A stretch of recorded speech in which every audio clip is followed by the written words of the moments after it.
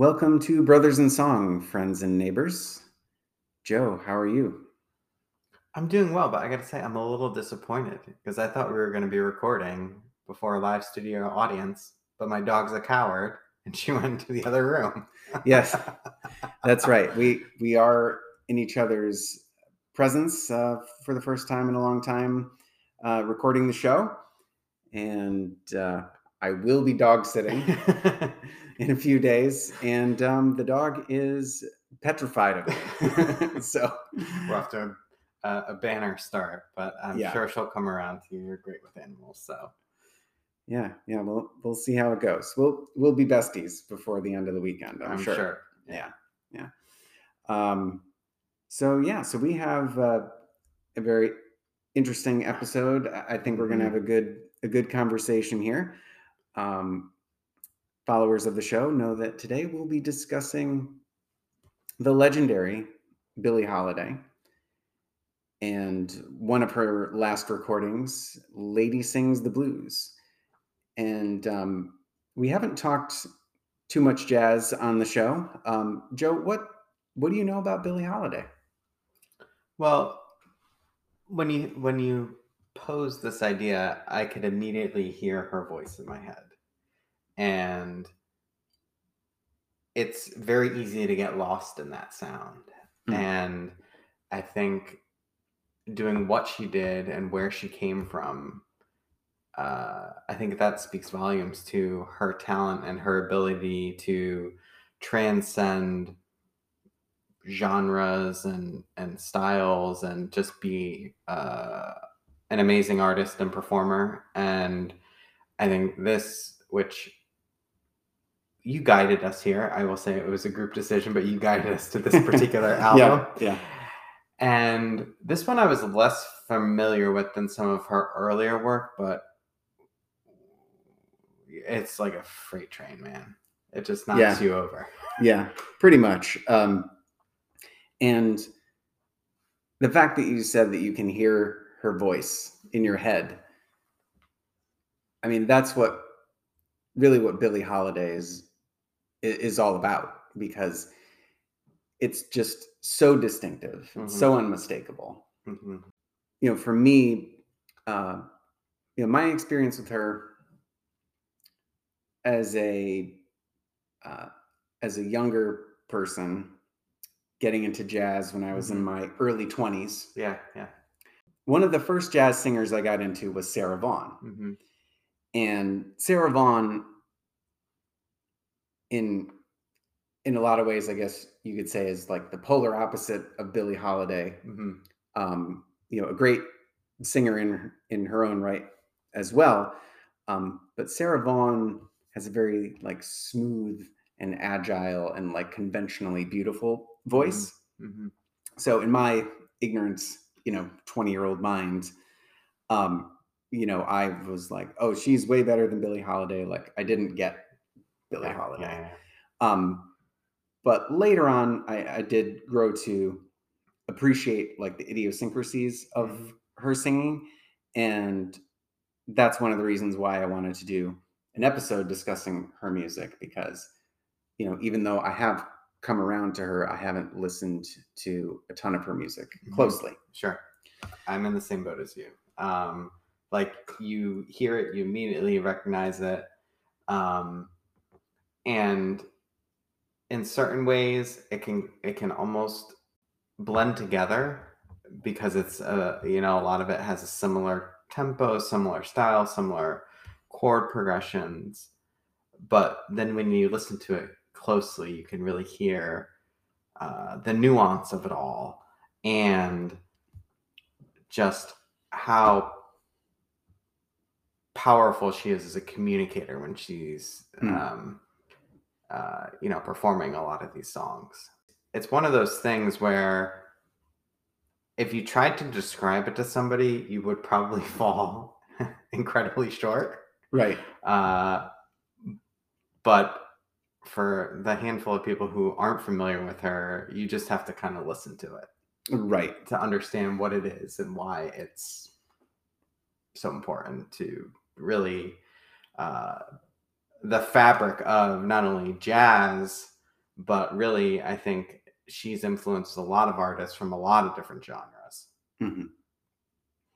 Yeah, that's pretty evident. And you mentioned earlier, like, considering where she came from, so we'll talk a little bit about that. Mm-hmm.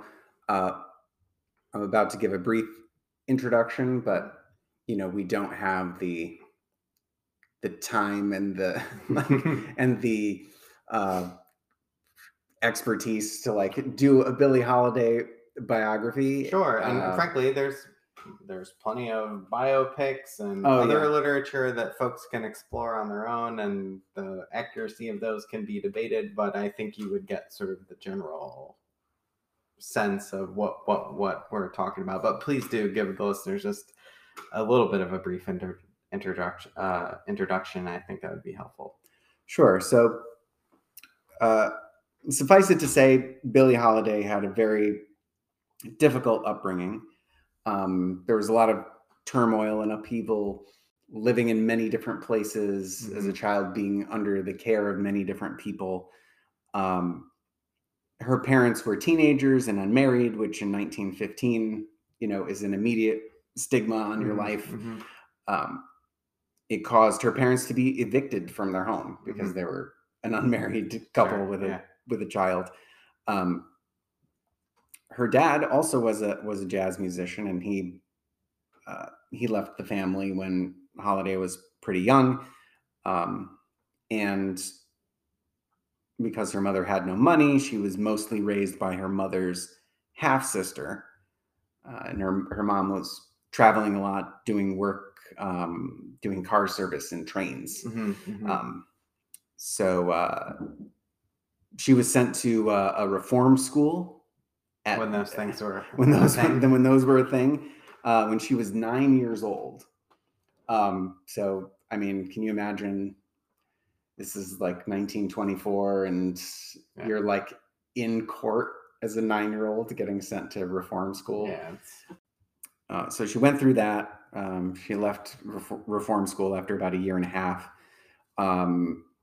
Sadly, she was assaulted and almost raped by a neighbor at 11. Her mother, fortunately, walked in when all that was happening, was able to stop what was going on, but still very traumatic. Eventually her mom moved to Harlem, and Holiday joined her after a short period of time. She's a teenager at this point, and that's when she began singing in nightclubs.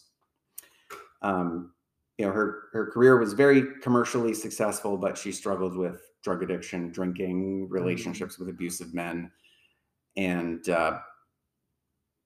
financial issues, like a lot of musicians back then, and throughout the 20th century, really not being paid properly for their work. Not being paid properly, and then having people in powerful positions take advantage of that, and for lack of a better phrase, swindle them out of their hard-earned capital. So her main income was performing, because the record deals were garbage. Right. She had a number of arrests for possession of narcotics, and eventually that became a problem for her financially, because you had to have something called a cabaret card to perform in bars and and nightclubs and stuff. Charges, they would revoke it. Right. Exactly. Her biggest achievement kind of later in her career, in this era that we're talking about, which is the later 50s, she released this album along with her autobiography by the same name, and that also coincided with 2 sold-out concerts in Carnegie Hall in 1956. And in 59, cirrhosis of the liver started to take its toll, and and the cops were on her case, and like almost until the day she died, because she was in the hospital, and they fucking handcuffed her to the bed because they claimed to have found like heroin in her home. On her deathbed, essentially. On her deathbed at the age of 44. I'm 44 now. So really just a life with a lot of turmoil that somehow created all this beautiful music. Mm-hmm. You know, so she kind of paid the price to, you know, give us the gift of her artistry. Absolutely, yeah. But yeah, so with that kind of out of the way, setting the stage for anyone who doesn't know who the hell Billie Holiday is, all two of you. Well, just one more thing that I read that I found was interesting is that when they moved to Harlem, she actually was looking for a job as a dancer, and they said, "Nah, that's not going to work." And fortuitously for all of us, they gave her a job as a singer. Yeah, that's how we ended up. Which is wild to me, because like in all of the, you know, kind of internet reading that we do to kind of try to prepare, I mean, I didn't really find too much about, like, I don't know, a music education or like tutelage by anybody. I didn't either, and I mean, I'm sure there were people along the way who, you know, influenced her and helped her become the musician that she was, but it's like, yeah. Well, and jazz is complicated, so it does take study and practice to learn how to perform in that style. And you know, jazz theory is different than pop or classical or other styles of, and just like many things in life, you really can only learn how to do it by doing it. And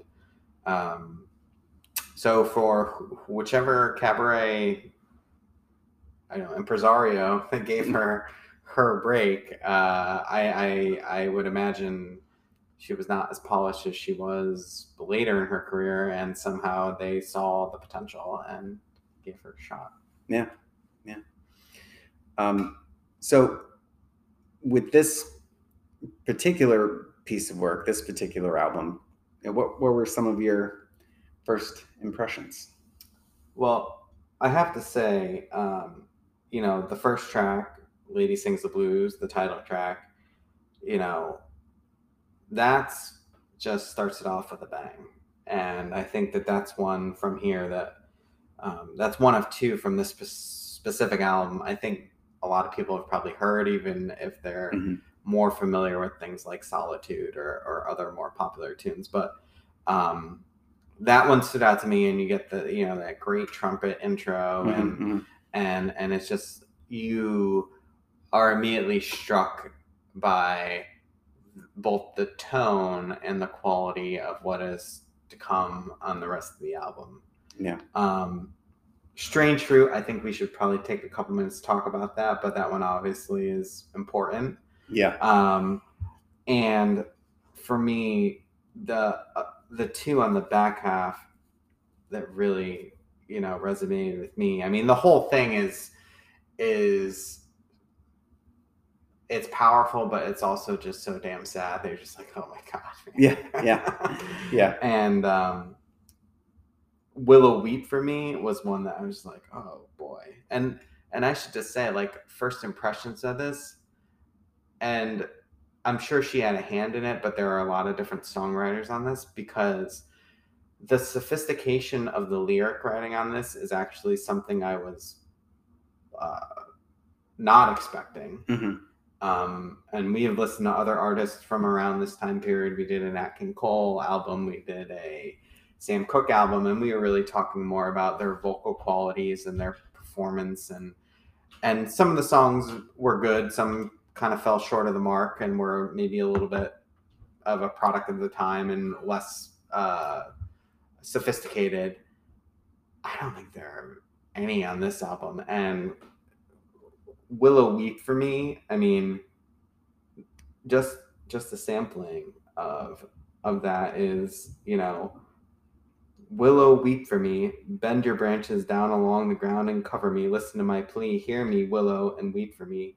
Gone are my lovely dreams, lovely summer dreams, gone, and left me here to weep my tears along the stream. That's beautiful poetry, and also completely heartbreaking. Oh yeah. And she just does it so well, and that one stuck in my head. What about for you? Are there any that stuck out to you? Yeah, I mean, I definitely agree with a lot of those general sentiments, and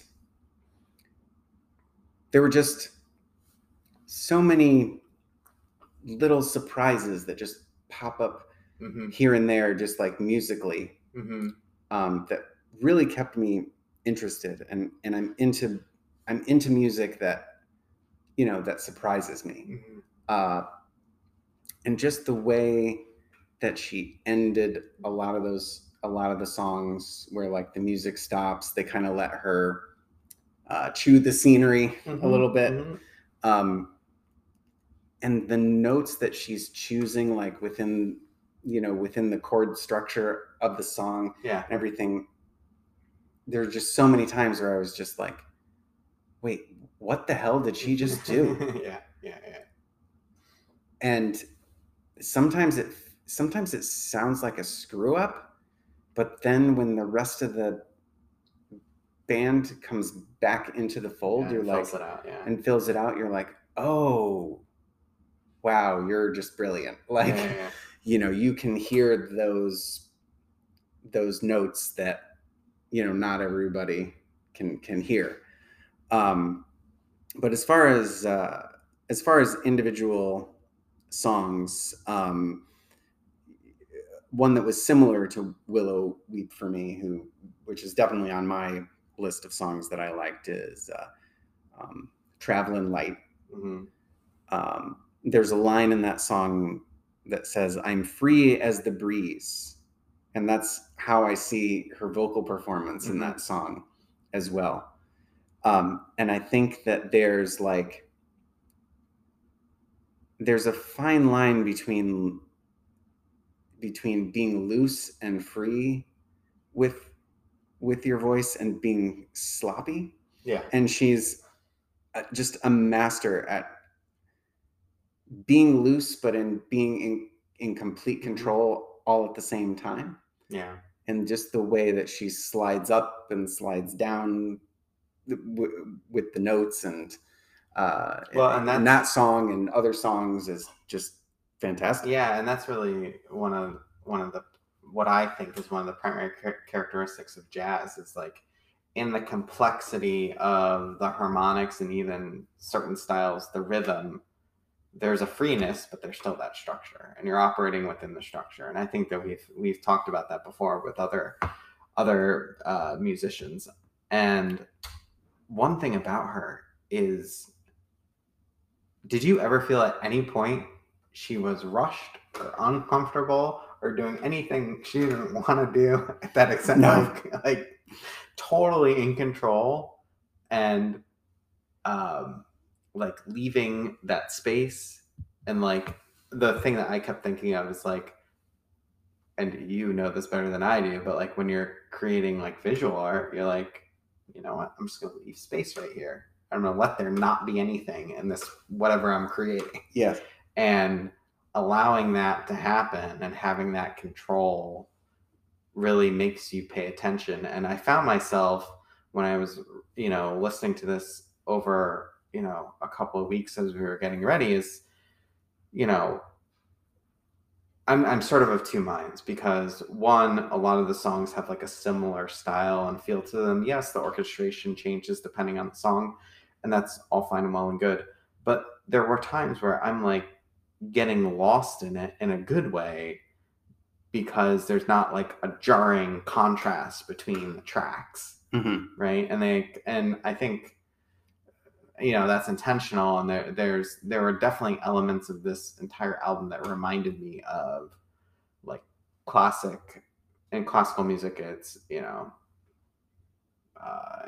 French it's chanson, and German it's Lieder, but in Italian classical music there's art song, and it's like really specific in depicting an image or an emotion, and everything sort of plays so well together, and you're just leaving space for that.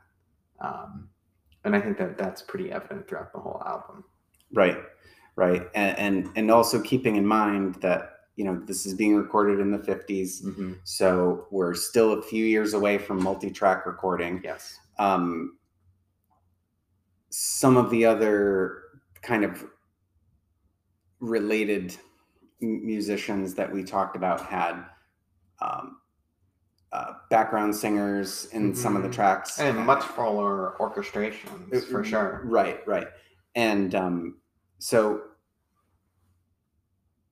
there's a variety of reasons why this could be the way that it is. I like to believe that it was, completely intentional, and that it wasn't because of like budget restraints or whatever. Sure. But whatever the reason, you're just left with the the stark like expression of her voice, because there's no vocal harmonies, none of that. It's just her interpreting the song and telling whatever story that song is trying to tell. So yeah. So it's great. I mean, it is. It's hard to like finish your thought on something like that. I'm just like, so yeah, it's great. Yeah. I concur.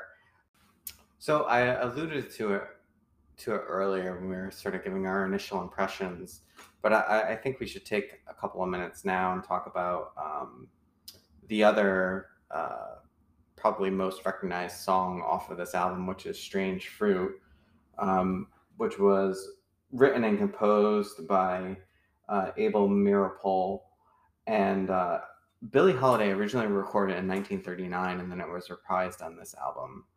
And it's a stunning track for a lot of reasons, but mainly this it was originally a poem, and it was written, in protestation of some of the lynching that was happening in the American South during that time frame. And it's just one of those things where when you think about the lyrics and the people who are creating it, it's just incredibly powerful. And I don't really know the best way to talk about it, frankly. It's kind of from a place in time that I'm not so familiar with, but it's definitely something that stuck with me after listening to this, even just the first time, before I even did a lot of the research to learn what it was all about. What were your sort of impressions about it? So, of everything Billie Holiday, this is probably, oddly, the thing that I was most familiar with going into this. I'd heard it before, and just lyrically, the imagery, the poetry of this is just so vivid and so disturbing. And there's a lot of layers kind of to the symbolism of the images that are described, but it's also very easy to understand at the same time, which is a difficult task. Yeah. And just the music that goes along with it, plus the the edge and like the tension that's created with Billie Holiday singing it. I mean, it just all fits together so well. I mean, it's just a masterpiece. Yeah. In the way that she's working with the band and everything, and it's what's interesting about it too is that there's no chorus or anything really. No. And it just moves along with the poem, and it's just so smart the way that Meeropol put it together, because he's like, okay, well, I feel like I want to set this to music, and he didn't like rearrange his poem to make it be more song-like. No, but what he did do, and I don't know if he had others who were collaborating with him on this, but what he did do is have the instrumentation fill in those voids Mhm. in a very, I think, compelling way, because you get the horns and stuff incorporated into it, and I think that's completely additive. And like, I don't know, when you think about vocal music and you think about, I definitely thought about this a lot in my classical training. It's like, people be like, oh, opera or music, it's like, or music theater, it's kind of so dramatic. And it's like, yeah, because there are certain things in life that like you cannot express purely in words. You need other things to express like those feelings and those emotions. And I feel like this is a perfect example where that just becomes infinitely more powerful when it's set to music. Right. And you talked about how much space there is in all of these songs, and I think this feels the most spacious. And I wanted to have the lyrics in front of me, so when I looked up the lyrics, I just looked at the words on the page and I'm like, wait, that's it? Because it's only like, how many stanzas is it? Like 4? Well, it's divided into 4 stanzas, I guess you could say. But it's like, say 4, 8. So there's 14 lines. Yeah. And the way that the music is composed, there are so many spots where it just stops and it gives you a moment to contemplate what Billy has just told you. Yeah. And you just have those like images like lingering, and it just illustrates like the brutality and the cruelty of the situation so well. And if you'll indulge me, like, this is my favorite. It's hard to say favorite when you're talking about something that is so just like heartbreaking and such a stain on the history of this country. But one of the most, say, effective ways that it's portrayed in this song, because as we head toward the end, she sings, "Here is a fruit for the crows to pluck," and then you hear bum from the piano. It continues, "For the rain to gather, for the wind to suck." Boom. It's like stops again. Yeah. And it's like, it's just such an abrupt stop. Like, it feels to me like that's the end of a life. You know what I mean? Like, that's when, that's when the execution is final, That's what I was thinking of when I heard those words and listened to that music. So the words are telling you something, and the music is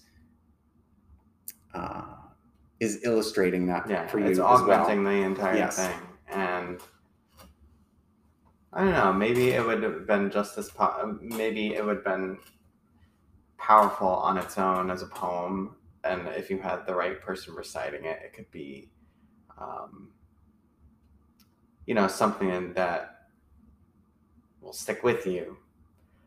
And obviously we're a bit biased because we have a podcast about music, but I feel like it is just elevated to another level with the performers, with the choices, with the execution of it all, and having those additional musical elements to it. It just brings it to a whole different way of communicating what was just an incredibly terrible thing.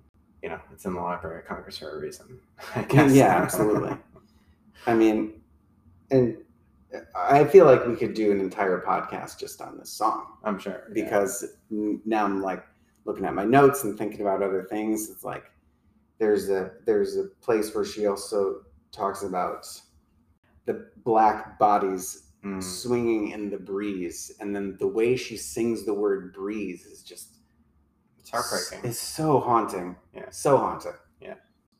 It's a masterpiece. It's a masterpiece. It's a genius. It's a genius piece of art on all levels. Mm-hmm. If you've never heard it, you have to listen to it. Yeah. I concur. I mean, there must be people out there who haven't heard it, but even my 15-year-old son has heard it because I was playing it in the car, and he's like, "Oh, we listened to this song in English class last year." I'm like, "Oh, good." Yeah. He was like, "When was that song made?" I was like, "In the 50s," and he was like, "In the 50s?" Like, I'm like, "Yeah, dude."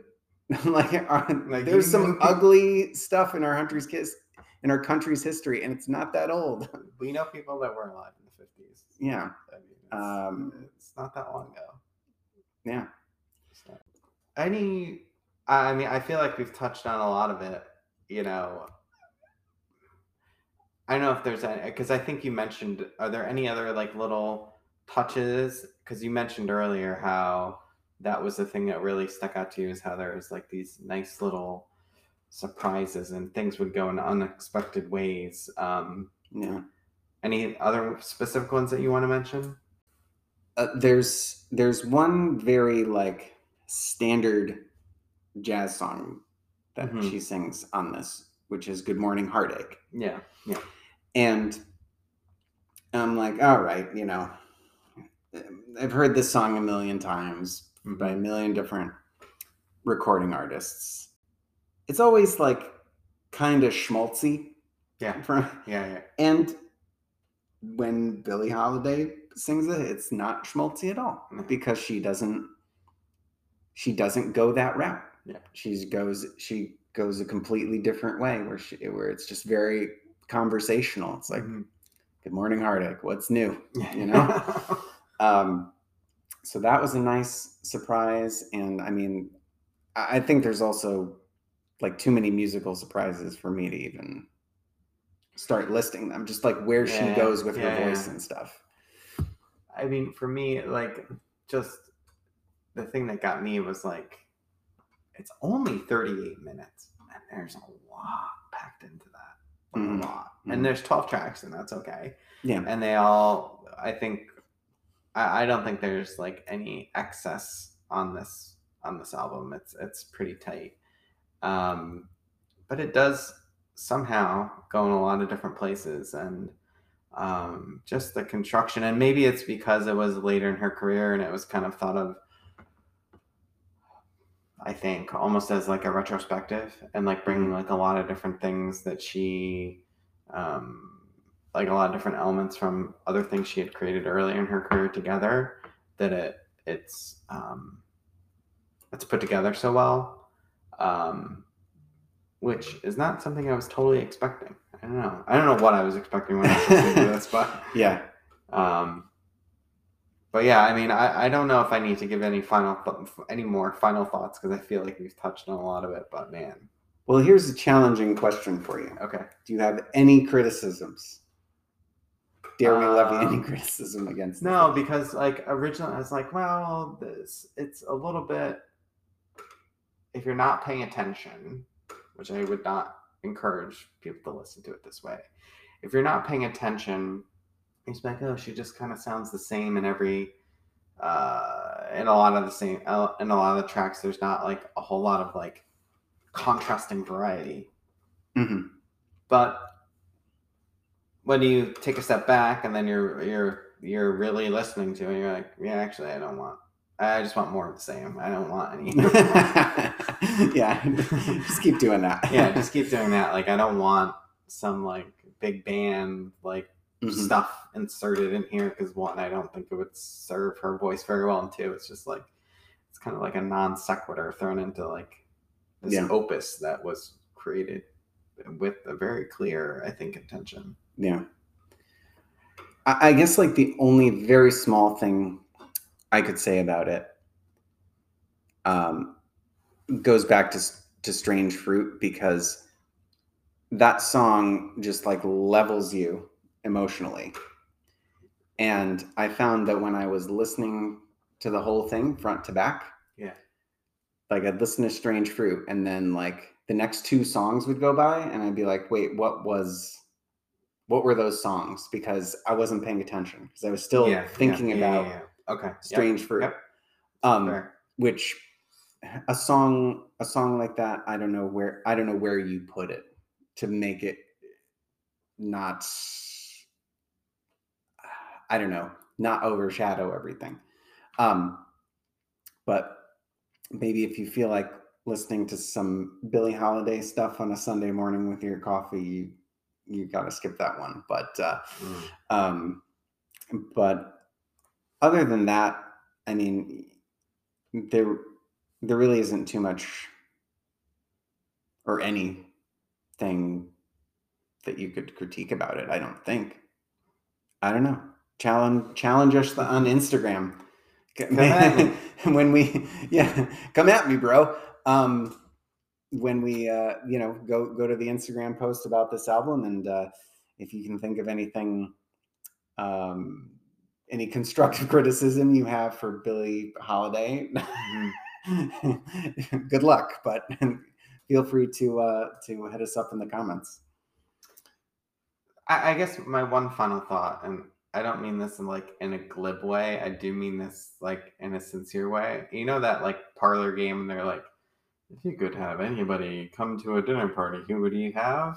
She would definitely be on my list. And I think I would be in a very interesting vibe. And I think I don't know, we could probably do some research about it, but like I feel like she had like just this magnetic quality to her that would be really, it would have been really interesting to see what she was like. Yeah, that is an excellent choice, and that's someone who I don't know that I've heard mentioned in a dinner party. I don't know. People usually mention like heads of state and stuff. But yeah, that's a good one. That's a good one. Well, you could have the heads of state there, and I bet you, and I don't know, but I would bet you she would have no problem telling those people exactly to fuck off. Yeah, you're probably right about that. You're probably right about that. So I think we've done it, Joe. I think so. And you know, it's kind of a wacky time of year. You got a lot of family stuff going on. Lots of responsibilities and different things that we're doing. So we don't know quite what we're doing next. We will have another episode out probably sometime after Thanksgiving. And, you know, other than that, I would suggest if you are not a follower of our Instagram page, please go do that so you can see, you know, what our next episodes are going to be about. And, you know, I'm trying to step up our Instagram reel game. Oh, apparently the algorithm doesn't like it if you don't do reels, right? Yeah. So you'll at the very least be entertained by that in between episodes. So thank you very much for joining us once again, and we'll see you next time.